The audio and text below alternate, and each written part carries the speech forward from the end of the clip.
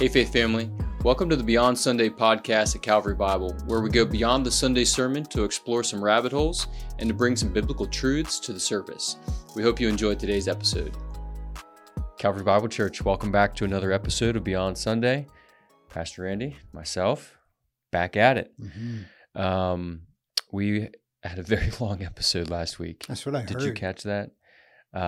42 minutes, I think. No way. Yikes. Brutal. Sorry about that. Yeah, apologies. We're going to keep it short. We're going to at least kind of flip those numbers and be 24 or less. That's the goal. Can I blame it on the people that took us back 2 weeks, or is that just not allowed? Is that not? Sure, go ahead. Do whatever you want to do. Just don't blame it on my jokes. I do have one for you, though. Did you hear about the guy who invented the knock-knock joke? I did not hear about it. No, he won the Nobel Prize. That's not good. There you go. That's excellent. Excellent. Thank you. Well Thank done. you. Yep, appreciate that. I need that encouragement. Yeah, you do. All right, so we were in Matthew chapter 9, finishing out Matthew 9. And just before we started recording here, we were talking just briefly about where we started in Matthew 8. And so that's kind of like coming off the Sermon on the Mount. You see a number of these miracles, just kind of one after the other with not much exception to it. So we, on Sunday, covered starting in verse 18, right? Kind of two miracles in that section. 4. Well, two. Sorry. Yeah. The two ladies, the girl and the lady who was bleeding for 12 years, then the two blind men. So now we're up to 4. Yeah. And then the demon being cast out. Yeah. Sorry. Or sent off. Yeah. So 5 miracles, we could say. Well, whatever the case is, we just got 5, and we're in a section here. And then we really spent the bulk of your time in those last couple of verses, 36 through 38.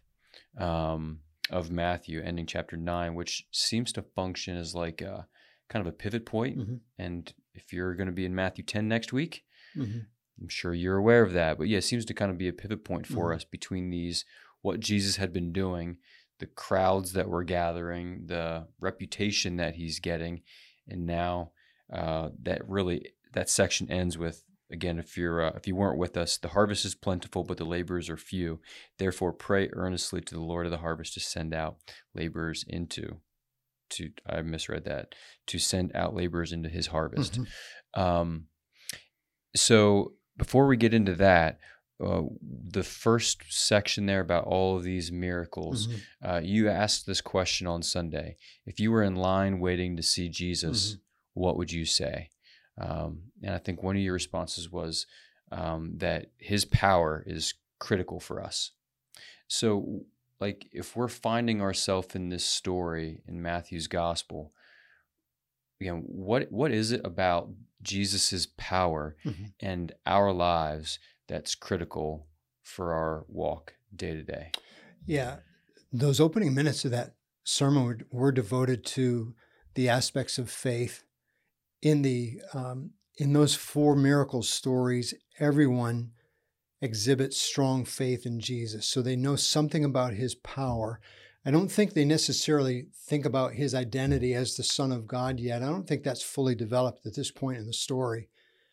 But for us, it is. So I think the critical matter between, his abilities and our faith, if he's in Mount Joy today, then I'd love to be able to go up to him and say, I know you're the Son of God.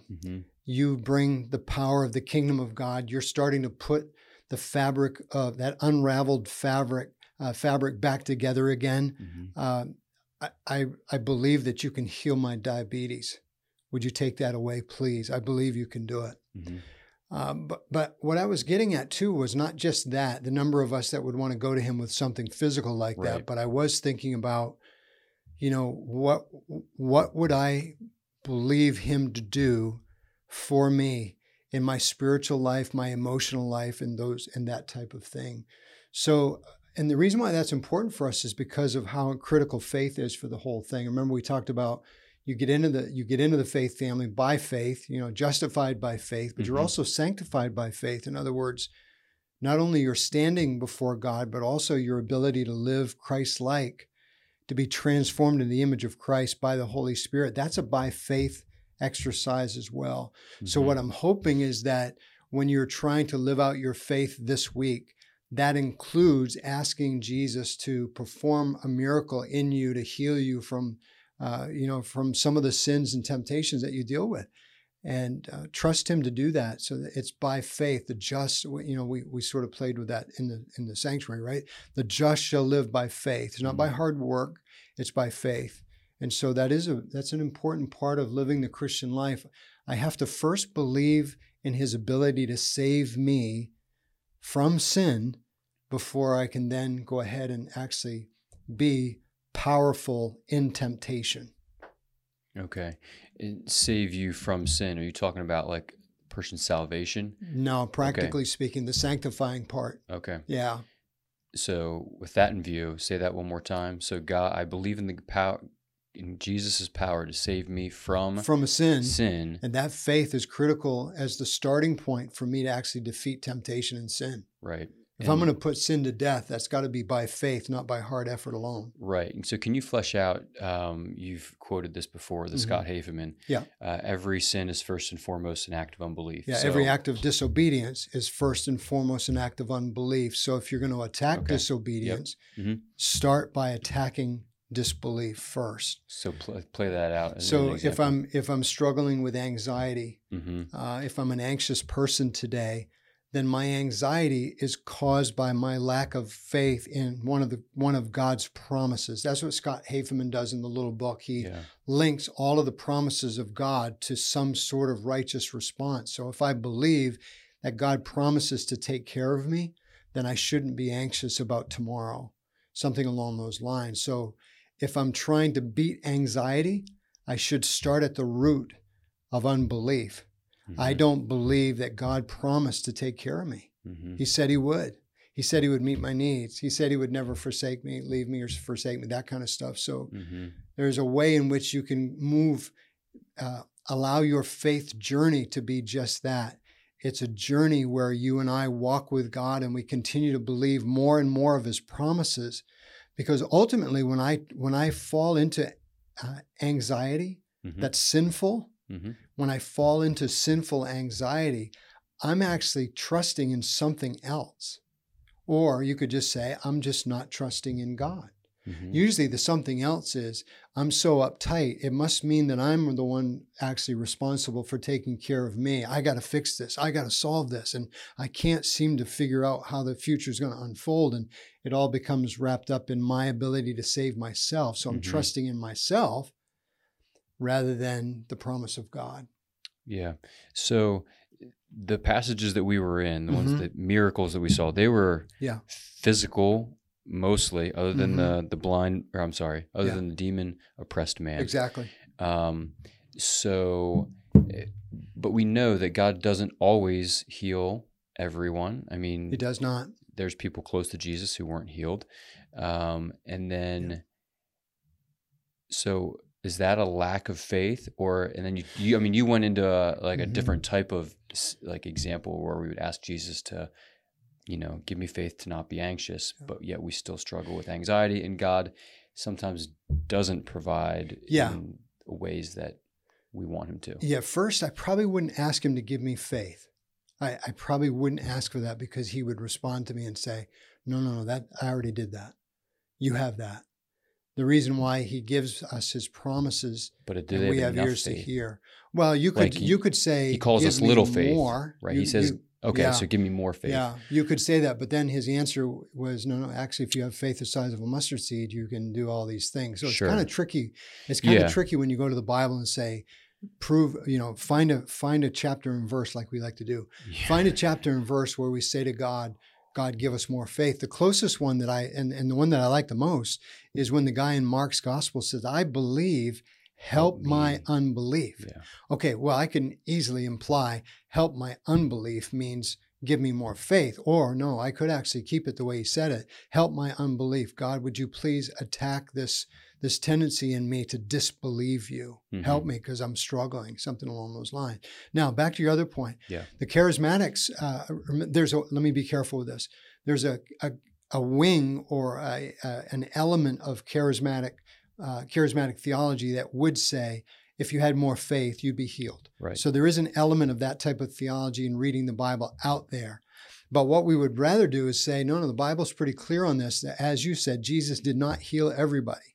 Didn't take away Paul's thorn in the He flesh. did not do that. I mean, and even you can go further. He does raise Lazarus from the dead, Mm-hmm. but Lazarus is going to die. Again. So yeah. again, there's things that we have to come to the reality.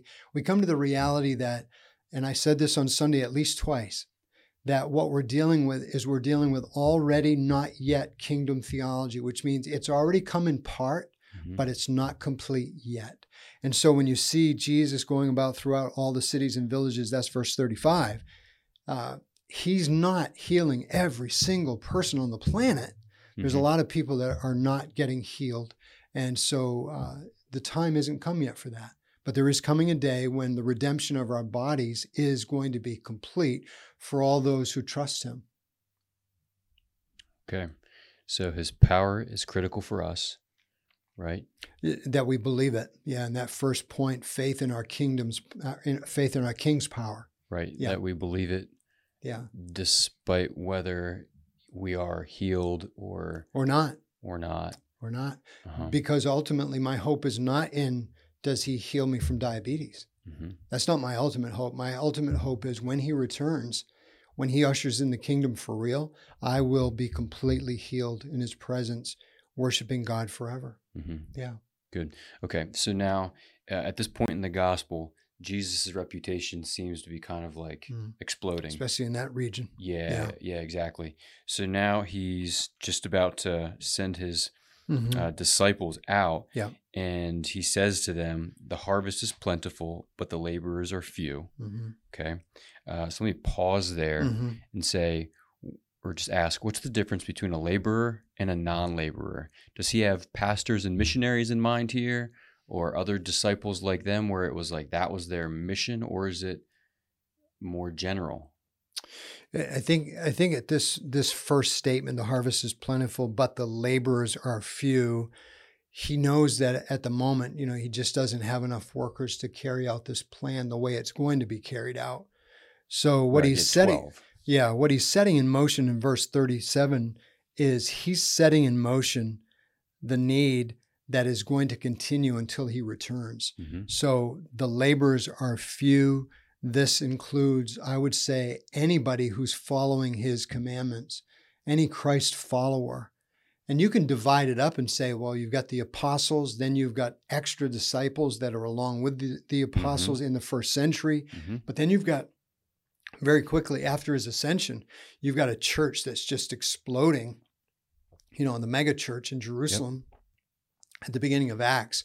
So you're quickly leaving the realm of just apostles in the book of Acts. And then you're really watching, they choose people to go out and, some of them are missionaries, but the church is expanding. And all those summary reports in the book of Acts mean there's a whole lot of people getting saved, which means the harvest is being harvested in the book of Acts.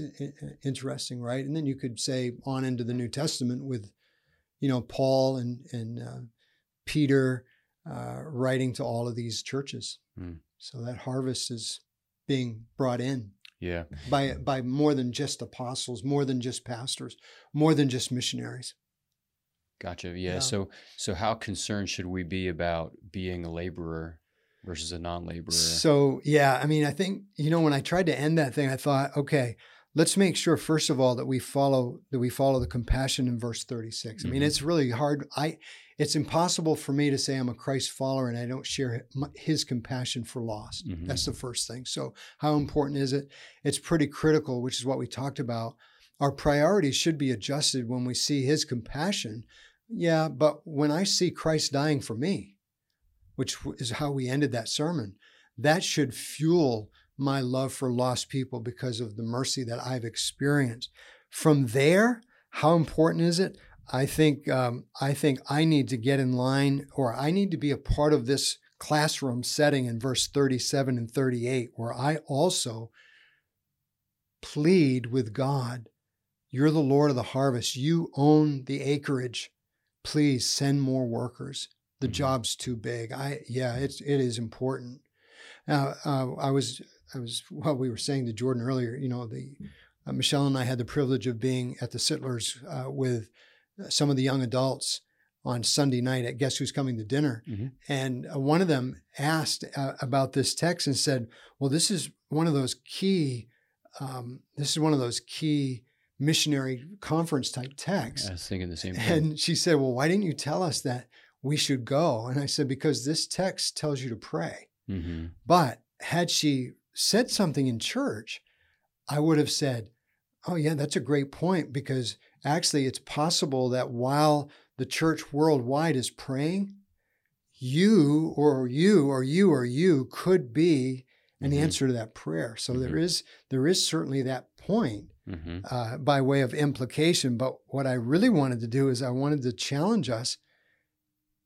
The most important thing we can do is ask the one who owns it. Mm-hmm. He's the one in charge of the harvest. So let's keep asking him, send more workers, send more workers, send more workers. Yeah. Yeah. I appreciated that exhortation to pray at the end. And I think I'm tracking with you in that going is an implication or an answer to, those prayers. Sure. Could very well be. Yeah. And I think too, getting back to verse 36, if compassion is a part of what's going on inside of us, that leads us into prayer. Yeah. Because it's near and dear to our heart, and those are the things we bring to the Lord. Oh yeah. So good. That's good. I'm out of questions already. That's great. I don't know how long that's been. Good. Do you have anything else to? No. I think that that whole aspect of, as a faith family, continuing to ask the Lord to keep sending workers. Yeah. There's places in the world I don't even know that exist that need the gospel. So I can't even, somebody might say, well, familiarize yourself with the world map more in the unreached people groups. And that's a good thing to do. There's no doubt about that. People have done a tremendous job mapping this stuff out. Yeah. Go into the book room, the translation room at the Museum of the, is it Museum of the Bible? What's it called? Yeah, Museum of the Bible. Is that what it's called? Go into that translation room and just look at the number of languages that are not, they don't have the Bible translated in their language yet. Pray for that. Pray for however you do it. We keep asking the Lord of the harvest to send the workers because we share his heart for the lost. Yeah. Were you mentioning Nepal, a student from Nepal? I did. I read just an excerpt from an email that I got from Lokendra. I mentioned that because on Sunday, it's the International Day of Prayer for the Persecuted Church. Yeah. We're not going to show the video this year, but I'm going to post it on Realm just because of some of the content. Yeah. But it's based out of Nepal. So cool. So you'll see a little bit of the context of Nepal too. Yeah, and I just gave the example again because when he says there's 80,000 plus villages to be reached, I mean, the harvest is plentiful, but the laborers are few.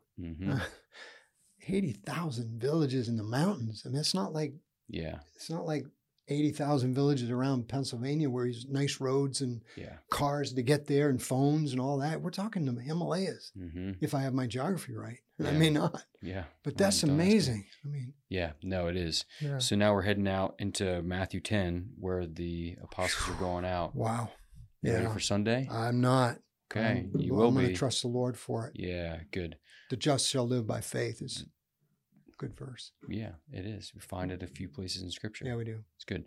All right, well, we'll cling to that and look forward to seeing you on Sunday. If you have any questions, though, about this podcast or really any sermon from a Sunday, please email. So they could just go back weeks. Sure. Okay. Yeah, preferably the most recent, though. Preferably. Right. Yeah. So I cut you off. Keeps it, Send it to Roger Garber at. Yeah, Roger Garber. Thanks, Randy. Do you want to close this out? I don't, because I can't think of it. cbcmj.something. Yeah, email it to podcast or just text Randy and he'll get the question too. No, we love you guys. Thanks for tuning in, and we'll see you on Sunday. Thanks again for joining us on today's episode. And remember, our Sunday sermons are meant to lead us to a life of worship beyond Sunday.